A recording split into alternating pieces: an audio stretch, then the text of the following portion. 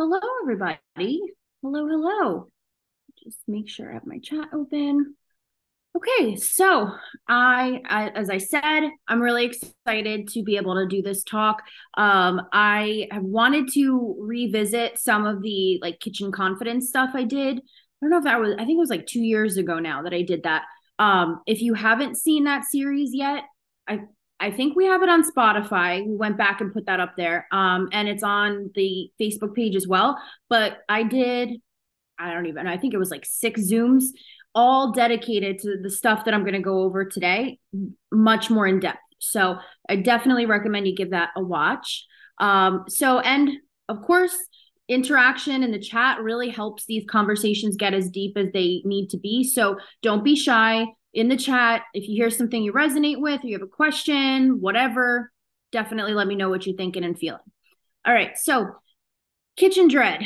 I want to ask you guys, what for you causes kitchen dread? If you could describe your kitchen dread during the week, what is that like for you? Tell me in the chat.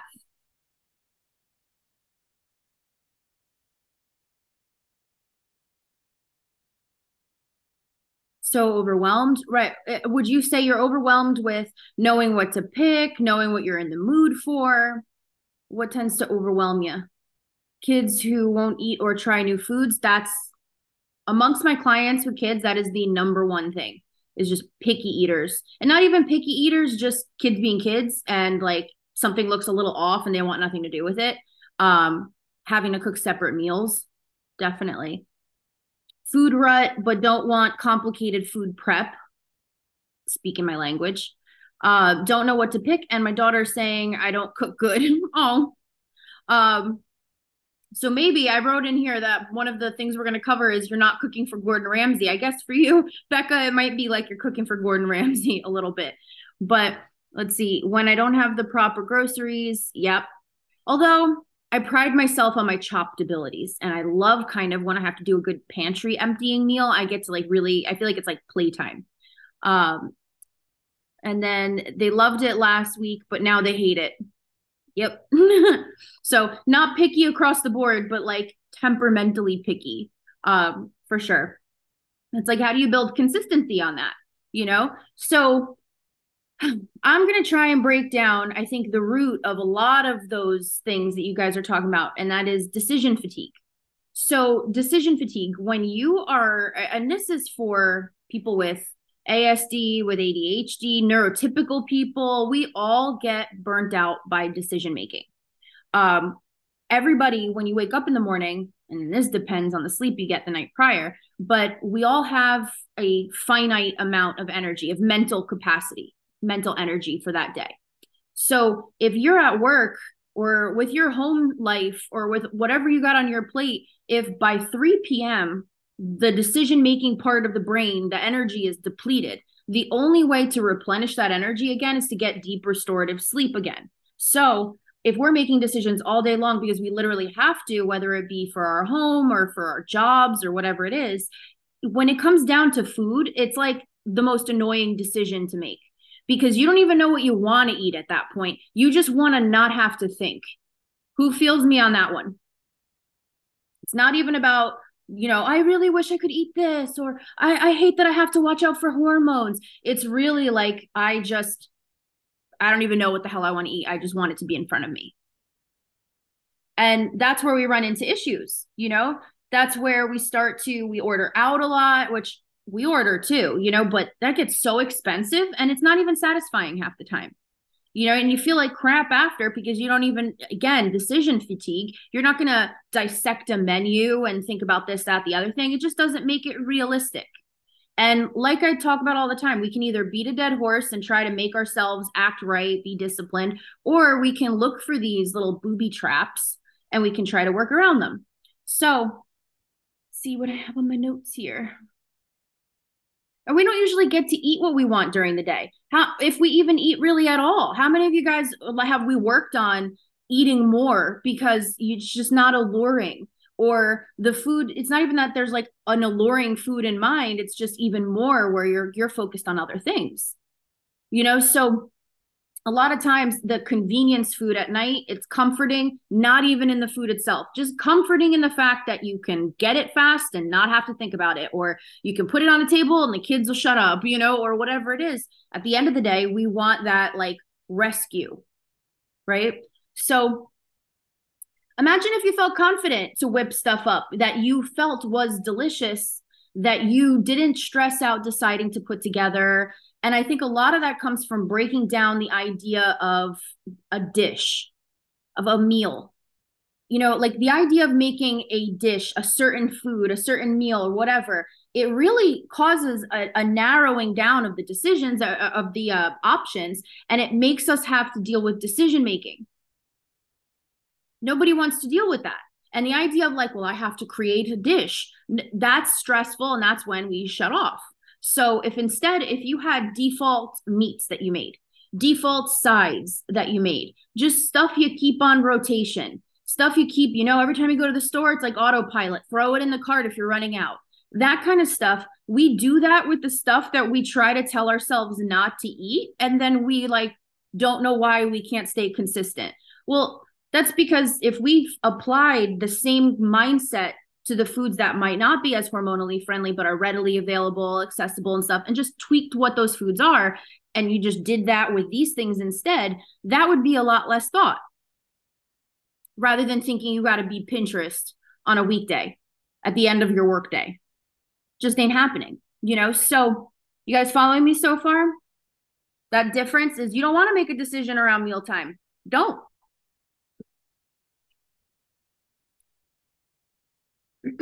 So what you want to think instead, like I was saying, are default components. You want default components to your meal. Stuff that, like, for example, we've been on a really big kick lately with, I love Trader Joe's because it's just like an enjoyable, if you go on off hours, if you go on prime time, it is a sensory nightmare. But if you go on off hours, it's like really pleasant, and their stuff is really cheap. I should say it's cheaper than stuff you find in other grocery stores because nothing's really cheap these days. But we really love their bone-in pork chops because it's like $8 for 2 huge pork chops, and that's dinner for Nick and me, or the the bone-in chicken thighs. God, sorry, we brought in our plants from outside, and there's like more flies. It's freaking me out. This if you've watched my other Zooms with flies around this season. But anyway, they're bone-in chicken thighs, skin with skin and bones and everything. It's not as bad as you think, trust me. It's like $4 a package sometimes for 4 of the friggin' thighs. So it's just a really good deal. So when we go to Trader Joe's, sure, maybe we're in the mood to throw in some other random meats that are well priced or we're curious about. I don't know. We typically will get into a routine of making similar stuff over and over and then opt into a different set of stuff when we get sick of it. So right now we're really loving the chicken thighs and the pork chops. I'm not sitting there thinking, what kind of a dish am I going to make with this? It's just going to be in my freezer. And then in the morning, I'm just going to pick a meat to take out. That is all I want you to focus on is take your frozen component, besides veggies, because those cook fast, but like your meat or your meat substitute or whatever, take it out of the fridge in the morning. And that's all you got to think about, thawing it. Just have it readily available. Right? And I keep other components, and I'll get into this more in my notes, but I keep the same kind of veggies around. I keep the same kind of dressings around. You can switch stuff up if you need variety. You can switch, which again, I'm going to get into, but how you prepare it changes things. How you season it changes things. But if the basic default, like I make this in the air fryer, I make this in the oven, if that's the same, you don't have to think about that. You don't have to make a decision about that. You just have to throw stuff together, put it in the oven or put in the air fryer, whatever. And that's it. You're thinking about just combining flavors that'll produce enough food for you to feel satisfied and it tastes good to you. And I swear, it sounds like that's really chaotic, but what's chaotic is trying to plan a menu for reality. If that's not just, if your life isn't catered to have a menu for everyday use, which I don't know a lot of us that do have that kind of life,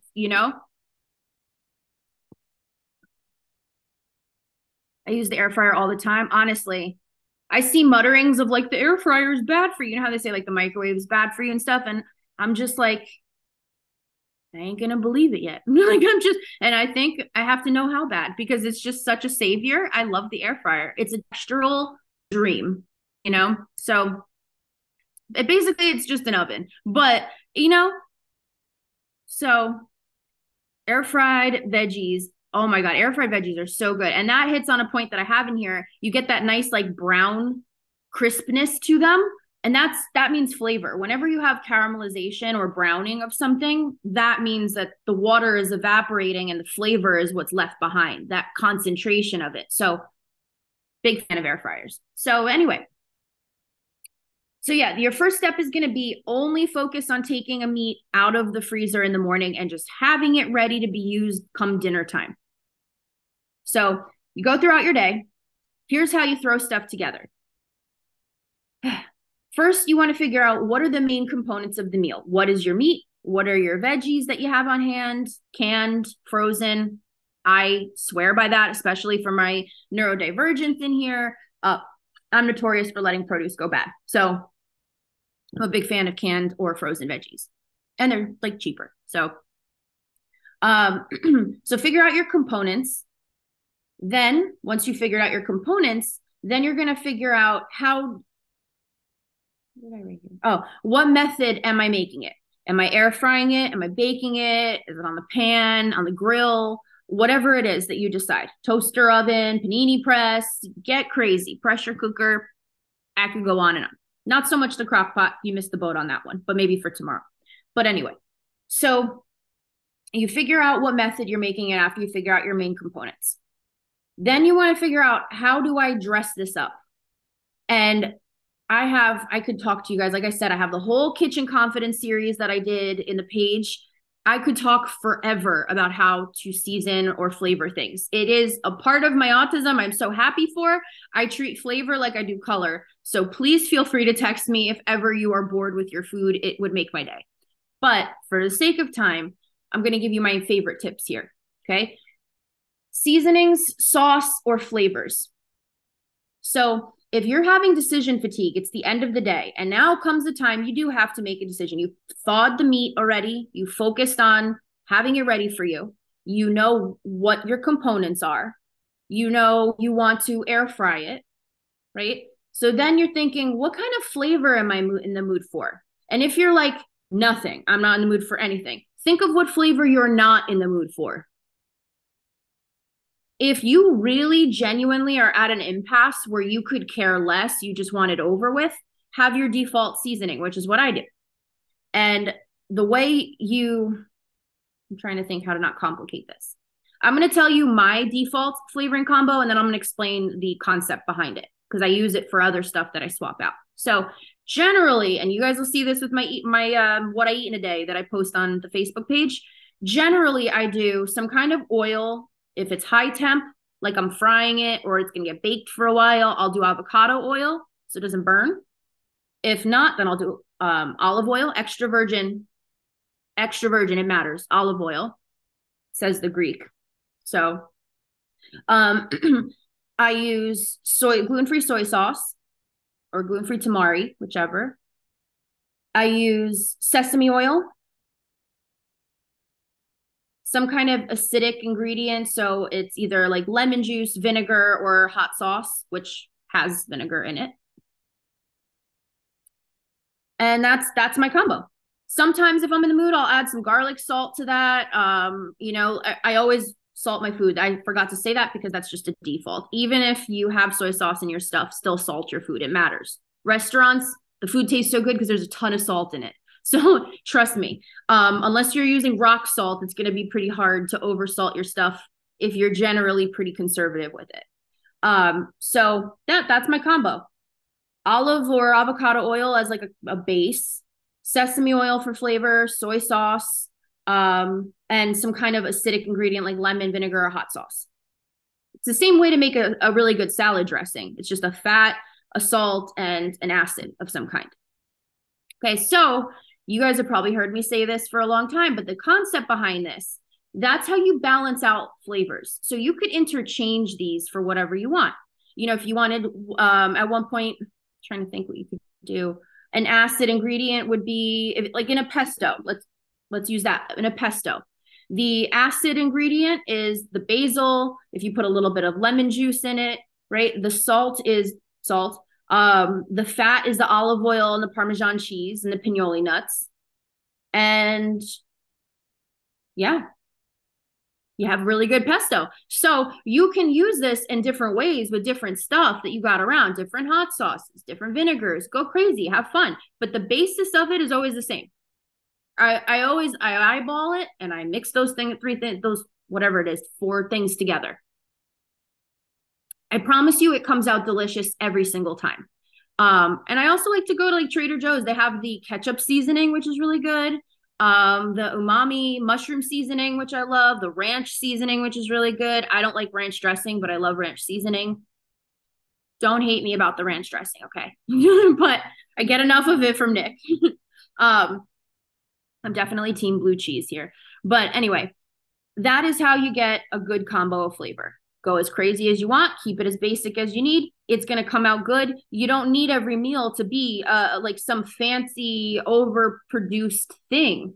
You know, I have my same basic veggie sides that I make, my like cabbage salad, or I'll get the garlicky cabbage from Trader Joe's. I like the roasted chickpeas. Again, all of these are easy things. Trader Joe's garlic cabbage, you throw it in the microwave. Chickpeas, guess what I flavor my chickpeas with right before this Zoom? Soy sauce, sesame oil, olive oil, or avocado oil, and salt. And just throw it in the oven. That's it. That's literally it. So you can do very minimal effort and have it be really good. It's just about your flavors. Now, I said before I would mention this. Don't be afraid of, how do I want to say this? It's very easy to overcook meat, right? So first and foremost, there's that.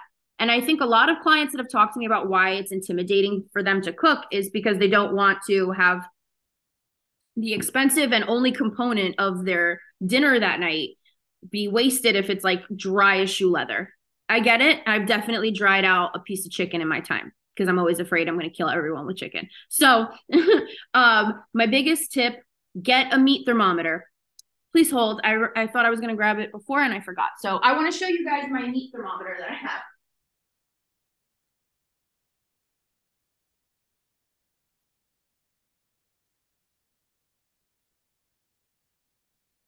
So I love this thing. It has all of the temperatures to remind you here, so you don't have to like Google it every single time. You just stick the end in, and then it tells you it just has to match this, and then it's done. It's literally done. It's cooked enough. It will not get you sick. You good. So what I'll usually do is I'll put, because I don't like dry meat, but I also don't like salmonella, I will put the timer on for like a few minutes lower than I think it might need to cook. And at that point, I start just taking it out and then checking it. And as soon as it hits the temp, then we're good. So that's my big tip, especially for the chicken thighs, because one time I underestimated. I thought, I got this. It's been in there long enough. And because there's bones in there, it was still raw and it was just not okay. So meat thermometer. Okay. Oh my God, Alexis, it's the same one you have. It's so great. I'm like, it's just all right there for you. I don't have, because the old one I had the old culinary school one where it was just like the temperature up top and you just stick it in. I'm like, who the hell remembers this? I have dyscalculia. So let's see. Tamari sesame oil combo you told me about is something my picky family loves. Yes, it's so good. It's just like, first of all, when I'm going to talk about caramelization, but soy sauce caramelizes so good. Sesame oil caramelizes so good. As the water evaporates off and the flavor gets really concentrated, it adds like such a depth of flavor that it's just delicious. So I love that. Yeah, I use it on pretty much everything. And sesame oil is good for hormones. So the more you know. A nearly foolproof formula. I always recommend the book. And I recommend the Netflix special on this. They have the 4 episodes dedicated to each part of the book. But Salt, Fat, Acid, Heat, I always mess the name up, by Semin Nosserat, to people who are intimidated by cooking. It boils down complicated cooking concepts. bare bones of necessary flavor components, plus it illustrated, laid out really beautifully. Oh, I want to get the book now. That's I because I love the show. I in kitchen the Kitchen Confidence series. I think I referenced that book so many times because that's what this is salt, fat, acid, heat. And heat not meaning spices, heat is how you prepare it, how you cook it. So that's exactly, I love it. Yes, definitely get the book. So worth it. I really am now. It's awesome. Oh, and she's adorable. I love watching the show because I just liked watching her eat. You know, I'm like, look, she's really enjoying herself. You can tell. So definitely highly recommend. Okay, browning it. So making sure you don't want to overcook your meat. The meat thermometer will help with that. But we talk a lot about bland, unseasoned food, but nobody ever talks about unbrowned food.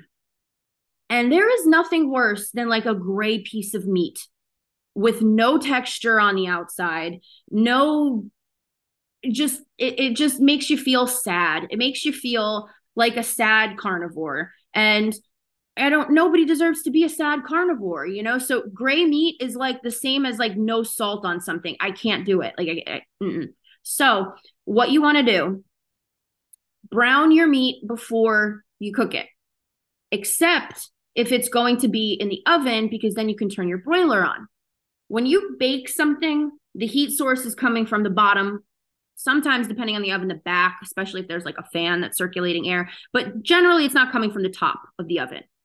When you turn on the broiler, the flame comes from the top. So it literally like it brulees, it broils, you know, whatever's underneath, it browns it. Think of broil, think of brown. So if you're not going to pre-sear your meat, which means get your pan super hot, throw it on there, let it sizzle, let it get dark, and then turn the heat down and continue cooking. A much easier way to do that is if you're going to throw something in the oven, cook it, like I do this with my pork chops.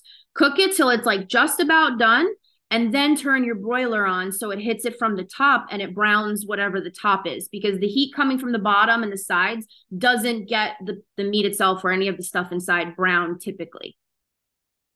So I'm trying to think what else.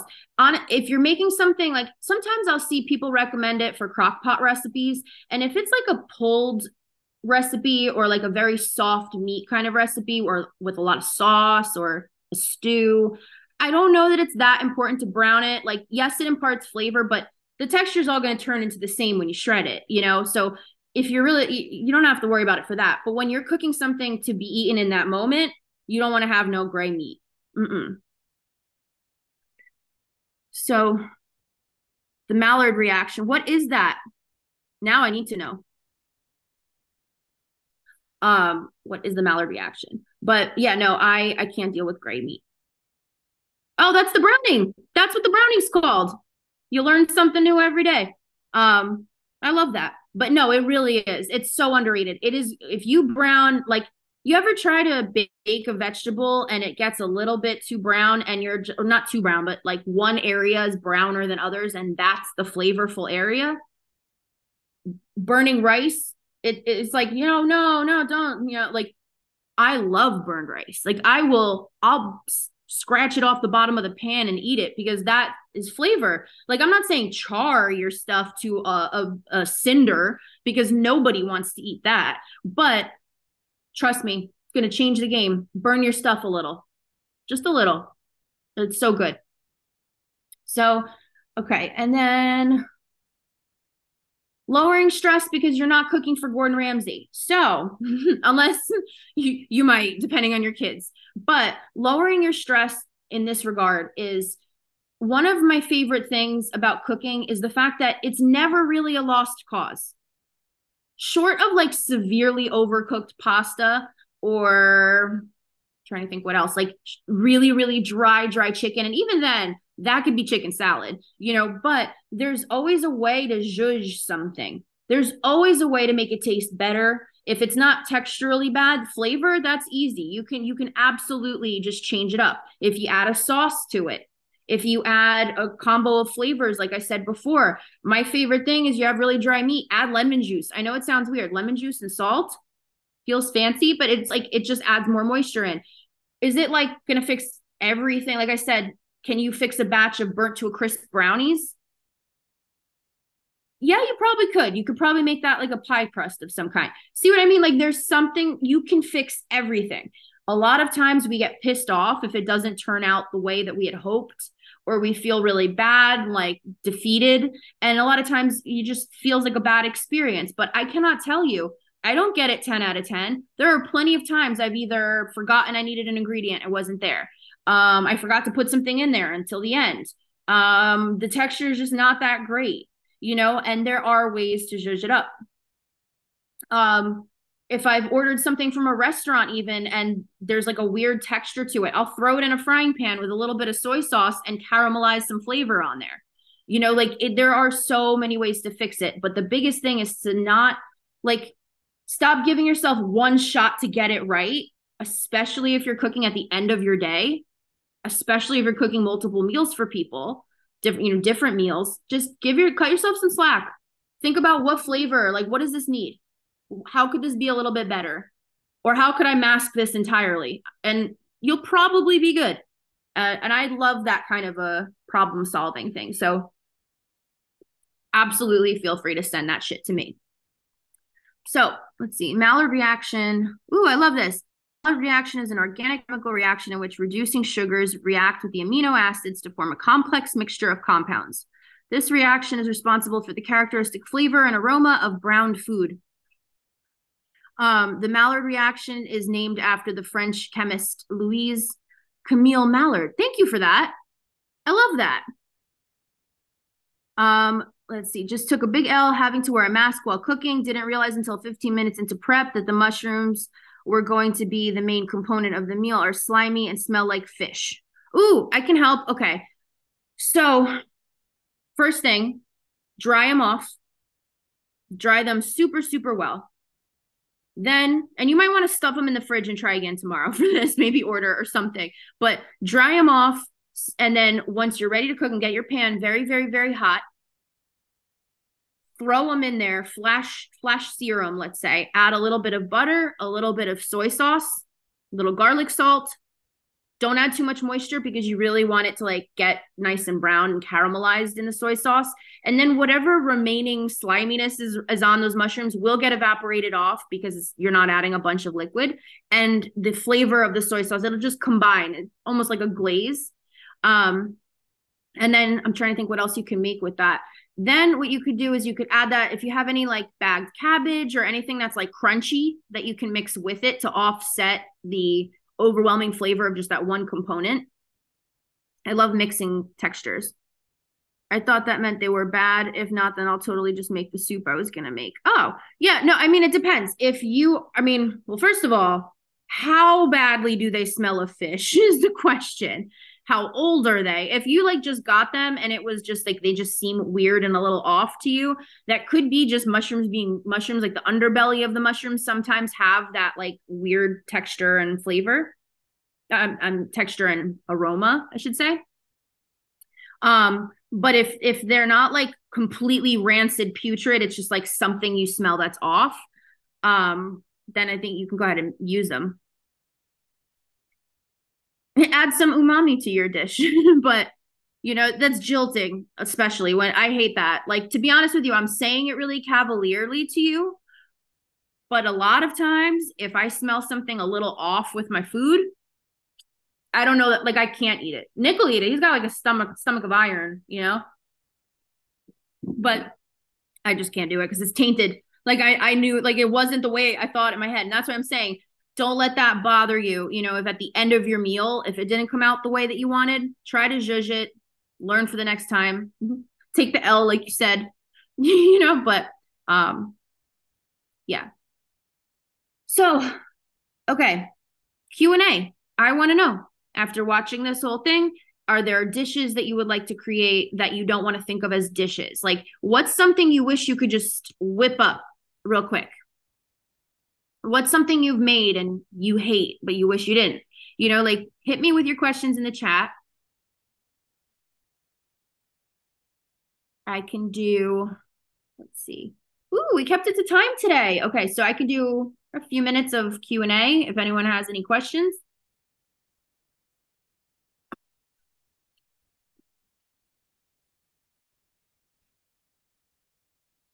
Send them over.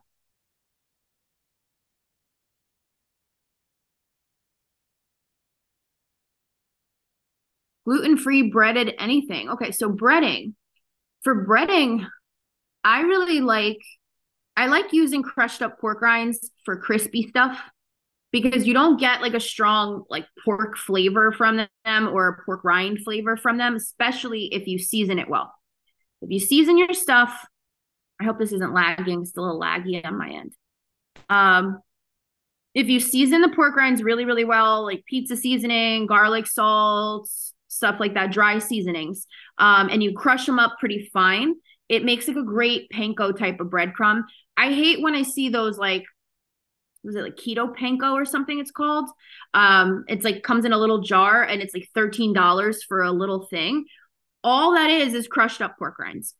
That's all. And you can get those for like $1 at the bodega, you know, if you got one near you.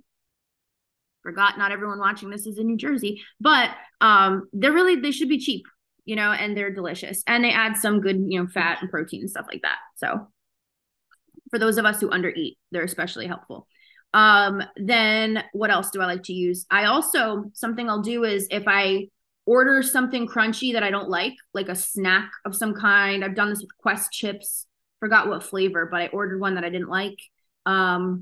I use those god awful wild chicken chip. No, not wild. That's the good one. Flock. Flock is disgusting. I'm so sorry if you like Flock. I'm not that sorry. They're so bad. I bought them years later to see if they changed their formula and they're still disgusting. So I used those for breading and they were palatable, but not for like snacking.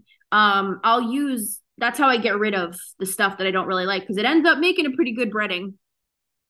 I'll dunk the thing that I'm trying to bread. I'll dunk it in a mixture that's mostly egg yolk. So like if I'm doing 3 eggs, it'll be like 3 egg yolks and 1 of the whites, or I guess 1 egg and 2 yolks, whatever, you know what I mean.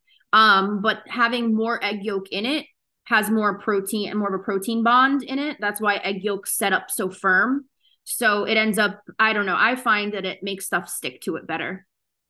And then what else? Another good one is a mixture of lupin flour and flax meal, especially for those of you guys who can't have almonds and stuff. Coconut flour is okay, but it just never gets crispy. It's always just a little bit mushy on its own because it basically it like absorbs and attracts any fluid that you put with it. So it ends up becoming like kind of mealy in my opinion. So I wouldn't recommend it for breading, but if you can't have nuts, then I would recommend lupin flour and flax meal. Those are awesome. Okay. Fastest meal possible for nights when we don't get home till like 8 p.m. and don't want to grab fast food. Okay. This is going to seem strange because you told me your family's picky and it's kind of like it's like not a thing you'd think, but have you ever tried frozen falafel? I know it sounds crazy, but like frozen, the other day I did frozen falafel, the roasted chickpeas, and I literally threw them in the oven. That was all. Like the chickpeas, put some dressing in the oven. Falafels in muffin tins, like 1 each, so that they stayed, I don't know if that's important, but I don't like them rolling around the sheet pan. And I stuck them in the oven. Cabbage salad, really, really good. You get a bag of coleslaw mix from the supermarket. They stay fresh for a decent amount of time because cabbage has a good shelf life, and throw that together. Trying to think what other ones. We do frozen cream spinach a lot. The garlicky cabbage from Trader Joe's is just superb. So the Trader Joe's falafels, yeah, I mean, you can probably get them anywhere. Check the label to make sure that they don't have flour in them if you're gluten-free. But I love the Trader Joe's ones. I couldn't find the dill pickle ones when I went back this last time, and I was really sad. So I got the regular ones. I'm going to give those a try. They'll probably be good too. If you can find the dill ones at your local Trader Joe, stock up because those are so good. I'm trying to think other easy meals. If you want to make a meat kind of a dinner, then air fried chicken thighs is really easy. We use the same dressing I described to you: sesame oil, soy sauce, avocado oil, a little bit of hot sauce. And then you put it in a gallon bag, shake it, put it in the air fryer if you're in a rush. If you have some time, I'm putting up a way to the cookbook's done, by the way. So in there, I tell you how to salt brine chicken. I think that's in there. Not I'll add it, but there's a way to salt brine your chicken. But if you're in a rush, throw it in a bag with some of the dressing I told you. Air fry it. Done. Trader Joe's frozen gluten-free mac and cheese is also really good. And I think like half of it isn't a whole lot of carbs and it's like a decent amount. What are some other really easy ones that I do? The pork chops I was talking about, take them out of the fridge, you put them in a bake dish. Guess what dressing I use on those? Same thing. Take a can, put the pork chops, dress them, whatever, all in the baking dish. Take a can of chickpeas, strain it out. Oh no, my mom called. Take a can of chickpeas, strain it out. I don't even rinse them because I like the starch from the aquafaba that they're in, like the water that they're in makes them crispier. So I just strain it out, put it in the dish with the pork chops, add a little bit more of that seasoning and bake it. I'm usually just throw it together, make it flavorful, put it in the air fryer, put it in the oven. So that's why I'm saying for you, fastest meal possible for nights when we don't get home till 8 and we don't want to grab fast food. Use this process. Think of something to take out in the morning. So this way, when you do get home at night, you have thawed meat and then you just flavor it simply, throw it in the oven. Flavor it simply, throw it in the air fryer. And that's it. And it's your default. Most of the time that we cook, it's far faster than if we order. Like most of the time that we order, it takes a good 45 minutes for it to get to us. And I can easily have like the whole, like at least 2 sides plus a protein done in that time, set out, ready to eat. So it really is just the mindset side of things. It just feels overwhelming. That's why I rely on defaults. Save the have some fun seasonings if you want to go a little crazy, on your weekdays, but wait till things calm down for you to be like really in there experimenting. And during the week, just throw together what you know tastes good. So I hope that this helped. I love talking about this. I could go on and on, but I do want to try and keep these recordings a little bit more easier to absorb and digest. So I'm going to encourage you guys, text me, send me random ingredients from your fridge or your pantry. I love playing Chopped. Ask me your questions. I went to culinary school and I paid down the debt. So please let me put that to use. And I enjoy talking about good food. Gouge my eyes out if I talk to you about carbs all day, so utilize that. All right. I hope this helped. Go watch Kitchen Confidence if you haven't, and enjoy the rest of your week. All right. Bye.